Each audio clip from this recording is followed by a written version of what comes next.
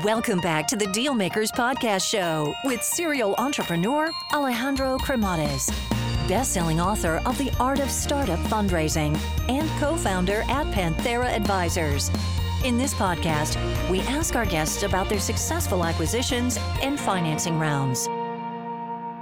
This episode is brought to you by Guild. So when it comes to building wealth, taxes are such a big part of the strategy. And even if you're already filed, being proactive about this year to lower your future liability is so important. Guild actually provides a proactive approach to tax strategy, combining innovative technology and expert CPAs. By creating personalized tax strategies for your unique financial needs of multiple revenue streams, M&As, restricted stocks, various investments, and more, you can keep your hard-earned money. Their proprietary platform ultimately gives you the full transparency of your tax management and direct communication with your CPA to reach your financial goals and grow for your wealth faster. So again, if you're interested on this, go to joinguild.com. And they are actually on the show notes that I'm going to be posting a very special offer for you all that you can actually enjoy. So again, join guild.com. Alrighty, hello everyone, and welcome to the Dealmaker Show. So today we have a very, very exciting guest. We have an exciting guest. We're going to be talking about all the good stuff that we like to hear: building, scaling, financing, all of the above. So without further ado, let's welcome our guest today, Pushkar Mukewar. Welcome to the show. How you doing? Great, Alejandro. Glad to be on the show. So originally born in India. So how was life growing up there? Give us a little of a walk through memory lane. Sure. Born in India. I kind of grew up in a second-tier small town called Nagpur, which is right in the center of the country. I come from a community of businesses, small business families, and growing up, I just saw the challenges with small businesses face when it comes to access to credit, and that kind of stayed with me. I went to college, so moved to the US for college, and then also worked in the US for a few years. So I did my undergrad in computer science, but then I sort of switched gears and moved to financial services, and then also ended up doing my MBA in the US before deciding to move back to India. And why? I mean, obviously, in this case, you had, as you were saying, all your family, you saw there the issues with the lack of access to credit. I mean, it sounds like business, was something that, you wanted to do. I mean, you were seeing people, around you having their own companies, left and right. I guess two questions here. Number one is, why not, studying business right away? Obviously, you ended up going to Wharton, which obviously you had it in mind, but, sounds like computer science was the first stop. So why was that the first stop? And then the next question that I would like to ask you, based on what you just shared is, you knew that you wanted to launch your own business.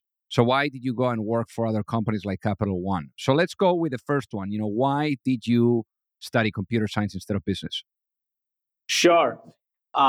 So I think, India is a very traditional kind of society, and I think typically most people opt for one of two career options. It's either you become a doctor or you become an engineer, and of course, there's a host of other options. But in general, I think the community I grew up in, education was a big focus area, and I don't think during that time studying business at an undergrad level was something which most people did. And I generally enjoyed mathematics and kind of everything to do with mathematics. And I think computer science at that point was supposedly like a hot area, and I did kind of enjoy whatever computer science exposure I had. Right, so when it came to kind of picking my major for undergrad, I thought computer science would be very interesting. Obviously, I wouldn't go on and say that I had the foresight that technology is going to become enabler for a lot of other things over time. But at that point, computer science just seemed as a very interesting area, something which, because I loved math, physics, and most of the mathematical sciences, I think I felt like that was kind of in line with my interests, right? While the idea was to always start a business, I thought that having a technical undergrad would generally be helpful, and would be something which which is something which would be sort of stay with me, whatever I choose to do in my career eventually. Yeah. And then I think your second question was around, if I wanted to start a business, why not jump in right away? Why go through sort of working with other companies and so on and so forth, right? Um, so to me, I think having grown up in India, I think part of me always um, believed that I should get global exposure. I should also spend time abroad. A lot of my distant relatives were already in the US, and I think part of me always sort of wanted to step out and kind of experience, living and working in a completely different cultural setting. So when the opportunity came by, I decided that it made sense for me to first initially sort of move to the US for education, and then also get some years of experience behind me. Something which will just expose me to business, right? And working in a larger organization, just help build skills which would be relevant even as I went to business school, and then eventually launched my own business. So it was something which, while I wanted to always start my business eventually, I felt, kind of working in a larger organization for some time would be a good step towards that journey.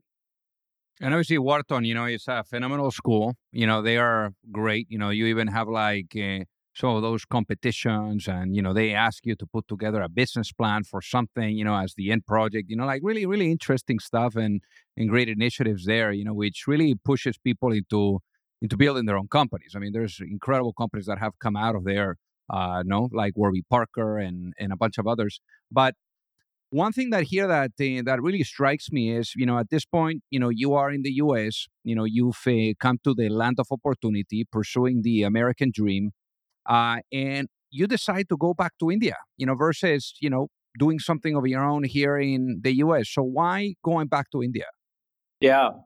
I mean, to be honest, I never really felt at home in the US. I think for me, it was always like I wanted to go to the US, sort of work there, get some experience there. But part of me always wanted to be back home and do something back home in India. So for me, it was always very clear that eventually I wanted to return back. And, I think business school seemed like the right kind of, juncture in my professional journey, where post that, I think I had an opportunity to return back to India. And I sort of capitalized on that. Now, the other thing which was also parallelly happening, I think, as kind of things progressed, was that when I went to the US back in 2003 2004, there were not enough opportunities in India, right? So if you kind of pursued higher education, went to a top business school like Wharton, there were not many opportunities back home, neither on the startup side nor on kind of professional side, right? Which were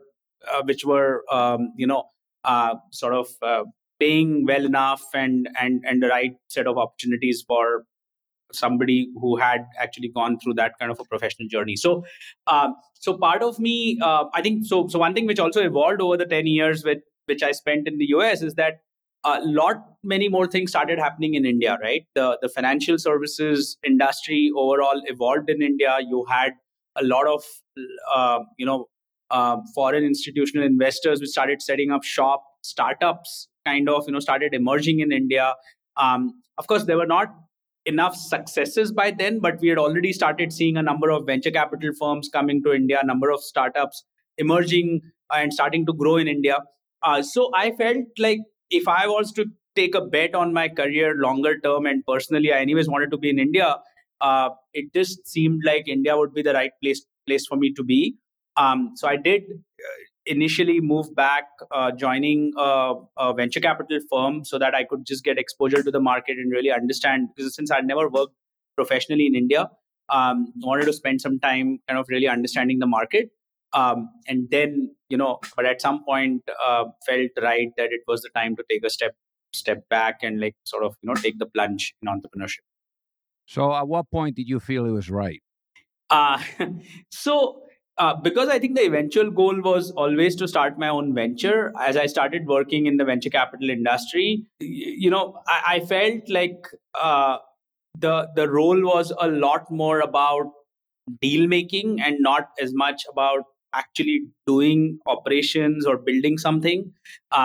So I started thinking about what could I do, right? And I think one of the inhibiting factors at that point was I didn't have a co-founder. So I didn't have I wasn't I, neither did I have like a narrowed down opportunity that, okay, this is what I'm going to go do once if I do take the plunge into entrepreneurship, and neither did I have a co-founder. So um, I reconnected with actually one of my close friends from Wharton who was in the Valley at that point, and he had post Wharton joined Cisco Corp Dev. So he was also sort of working there, but he was also kind of inching to take the plunge. And we started talking, and given our backgrounds, both of us had spent a number of years in finance and were technologists with by background.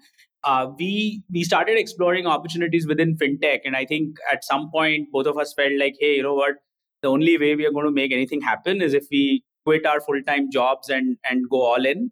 Yeah, basically 3 years after working for 3 years after business school, I felt it was the right time for me to step back, to take the plunge. Well, taking the plunge, Drip Capital. So, what is Drip Capital for the people that are listening? What is the business model of Drip Capital, and how do you guys make money? Sure. So we are essentially, so our mission is to really sort of, enable small and medium-sized businesses to realize their full potential, and we focus on offering working capital solutions for small and medium-sized businesses. Um, we uh, we essentially offer two kinds of products, because working capital is a big challenge for businesses. Either their capital is stuck in receivables, or they need to make payments to their suppliers, so in payables. So we offer two kinds of solutions to small businesses. One is a receivables financing solution, where a business who is approved on our platform can essentially submit an invoice and get paid. Instead of waiting 60, 90 days, can get paid upfront for a commission or for a fee which they pay to us. The other product we also offer is a payables financing solution, where instead of the business making the payment to their supplier, we make the payment to the supplier on the behalf of the business, and the business can get flexible payment terms, could be 30, 60, 90-day terms, right? So essentially what this enables the businesses to do is that it enables them to unlock working capital, which they can use to buy more inventory, manufacture more goods, sell more, and hence grow their business, right? And working capital is one of the biggest challenges which small businesses have, not just in emerging markets, but also in developed markets. And that's the product, or that's the solution we are looking to really solve for, right? And that's the core business. However, I think working with a number of small businesses, what we've realized is that when it comes to trade, or when it comes to kind of growing their business, beyond working capital, businesses have also other kinds of challenges, right? And we've also now started offering a forex solution, because a bulk of the business we do is more cross-border in nature. We've also now started offering a forex solution on our platform, and over time the idea would be that can we add other kinds of products and services, which just makes the life of a small business easy. And what were some of the early days challenges that you were experiencing, and especially compared to having seen, some of those companies, some of your friends, at Wharton that went on perhaps, to start their own companies? What were some of those challenges too that were a little bit different because you were in India? So when we decided to launch, I think my co-founder was in the Valley, I was in India. So we, on day one itself, had like kind of a cross-border team and presence, right? Which posed its own set of challenges, because we obviously had to, spend a lot of time traveling. We had to kind of communicate with each other. We were also not exactly sure what specific, while we had a broad idea that we wanted to do something within fintech, and within fintech, we were more excited by credit, because that was an area which also capitalized on our strengths. My experience in Capital One, my co-founder's experience having worked at BlackRock and done a lot of work on credit markets. Um, Within credit as well, we were not 100% sure on what opportunities made sense, right? So a lot of the initial time was really spent on experimenting with different ideas, right?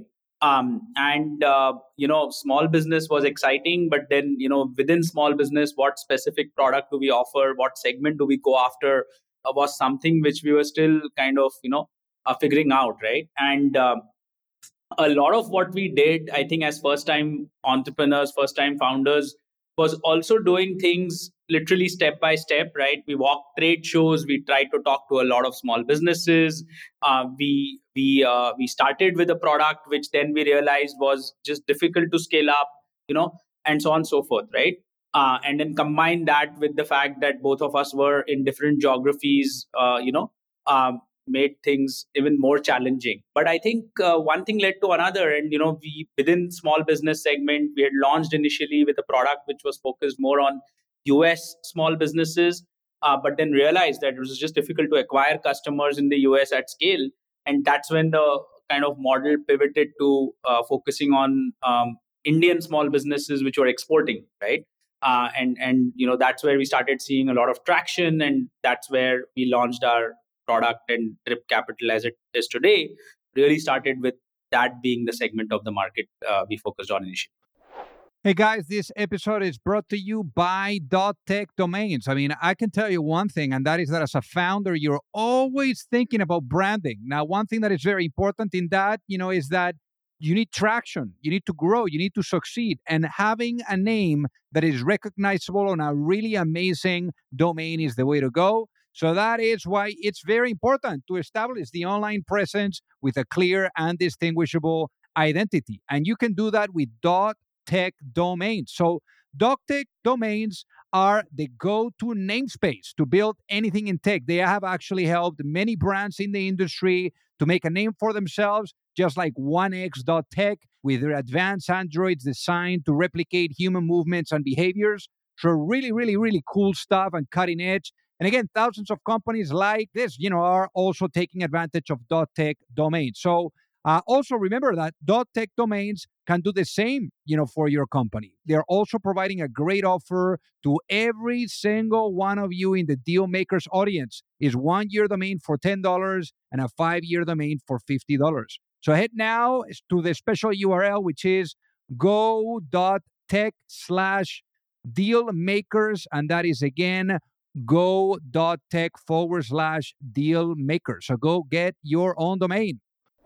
And then in terms of regulation too, how does it work? Because obviously, here in the US, as we know it, fintech companies, they're heavy on the regulatory side. So, obviously, as you were saying, you had, different, people in different, sides of the world, so how does that work too, from a regulatory, perspective? Yeah, yeah. So we started in India, and the first focus was, can we work with small businesses in India which were exporting and essentially do receivables financing product for them, which I said is one of the core products we offer, right?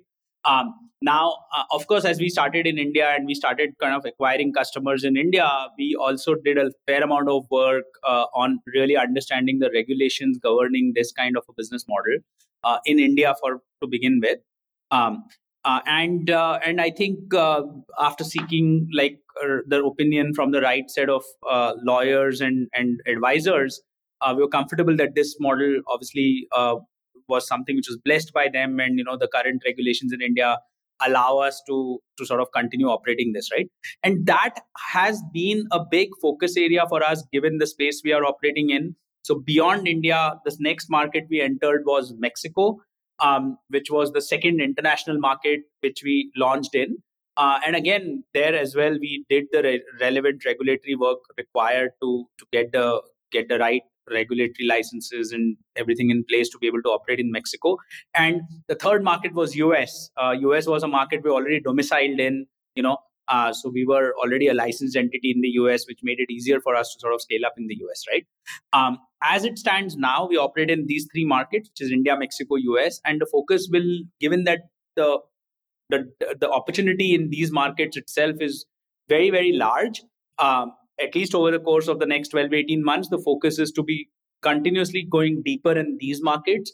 And as we kind of look at other markets, we'll also obviously have to figure out the right regulatory regulatory compliance, which we need to ensure we are in compliance with.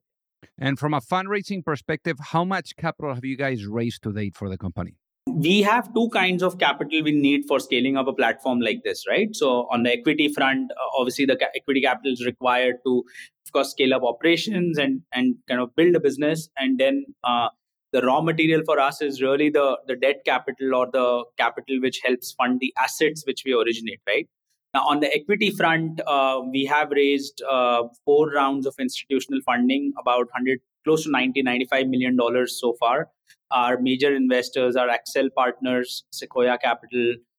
There's a fund called Wing. Y Combinator was one of our early backers. Initialized Capital. Last round, we also had a couple of strategic investors come in. Our TI platform and Copel. So this is the equity side. On the debt side or on the asset financing side, we've had a mix of both institutional and non-institutional investors. We've worked with a bunch of high net worth individuals, family offices, certain smaller credit funds. But on the institutional side, we have two major partners. One is a community bank called East West Bank, and the second one is Barclays. These are the two major funding partners we've had, who we kind of onboarded in the last 18 months or so. And I think that's the side which we continue to scale up as we originate more and more. And we continue to engage with all different banks and other kinds of institutions which are interested in the assets we originate. Yeah. And on the debt side, how much have you guys raised? I didn't catch that. So in terms of capacity or debt capital raise, it's upwards of $350-400 million. Yeah.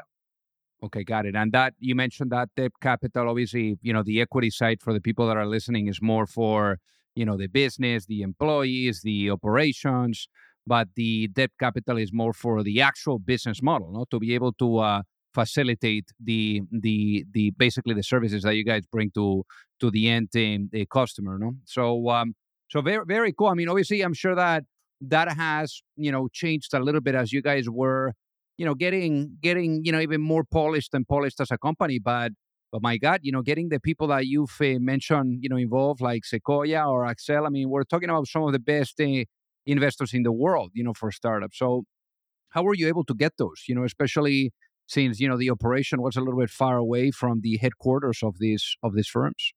Yeah. The good thing has been that, because we were a global company, I think for us, and some of these funds are global. So we actually had both their India and the US team engage with us, which I think kind of is the best of both worlds. We get both the perspectives. Obviously, we went through the fundraising process like every startup does, meeting a bunch of investors along the way. But I think what really, in my view, stuck with some of these investors is the scale of the opportunity we were going after, right? I mean, we were talking about small business credit, we were talking about global trade, and we were looking at multiple markets. And I think that was what was perhaps the most exciting thing for them. And I think combining that with the fact that both me and my co-founder had years of experience working within financial services as an industry, sort of helped, right? And I think they've been great supporters, great partners as we've kind of embarked on this journey. They're very actively involved in the company and have been advising us and been like great folks to bounce off ideas as we scale up the company to the next level. So I guess as you're now, thinking about scaling the company and and taking it to the next level, obviously to all those investors, you had to sell them on a vision, and a compelling future that you were living into, no? So imagine you were to go to sleep tonight, Pushkar, and you wake up in a world where the vision of Drift Capital is fully realized. What does that world look like? Yeah. The vision would be to really be the platform of choice for small businesses in multiple markets, to be a one-stop solution for addressing trade needs for these small businesses. Of course, working capital is the core DNA we have. That's the business we've built and we continue to scale up. But over time, the vision would be to perhaps add other products and services, which just makes the life of a small business easy. Um, we want to continue building our global presence. As I said, the focus, at least in the short term, would be to continue going deeper in the markets we're operating in. But we see opportunities, multiple opportunities to expand from our presence in, let's say, Mexico to parts of LATAM, South America. We also see opportunities within Asia. US itself is the largest buyer in the world, so there are obviously opportunities to grow there.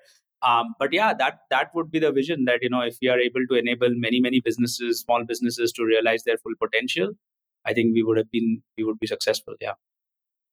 And when it comes to scale, especially, I mean, you were alluding to now that basically you guys have done like multiple rounds of financings. When I think about a round of financing, is basically you are bringing the right people that are going to help you unlock the next life cycle of the business. So as you have, gone from one cycle to the next with Drip Capital, I mean, how have you seen, those challenges shift from one cycle to the other? Yeah. So you're right. I think initially, we wanted to get investors uh, who were appropriate at that stage. So, for example, going through Y Combinator was a great experience. They're one of the best accelerators, incubators, and it was great for us to sort of participate in that program. And then I think as we went along, getting more venture capitalists involved who are seeing the potential in the opportunity we're going after.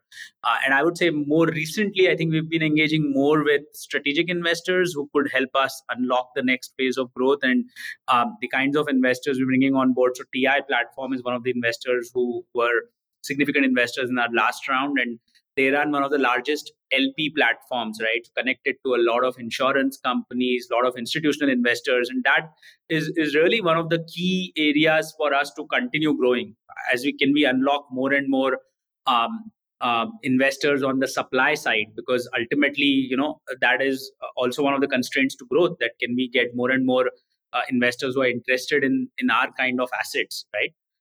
So bringing them on was super helpful.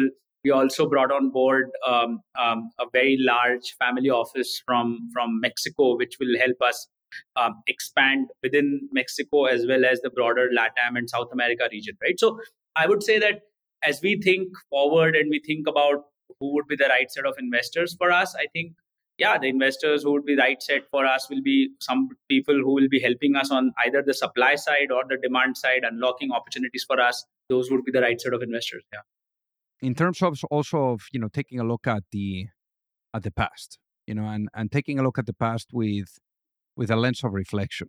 If obviously now incredible the wealth of knowledge, what you guys have been able to accomplish with the business.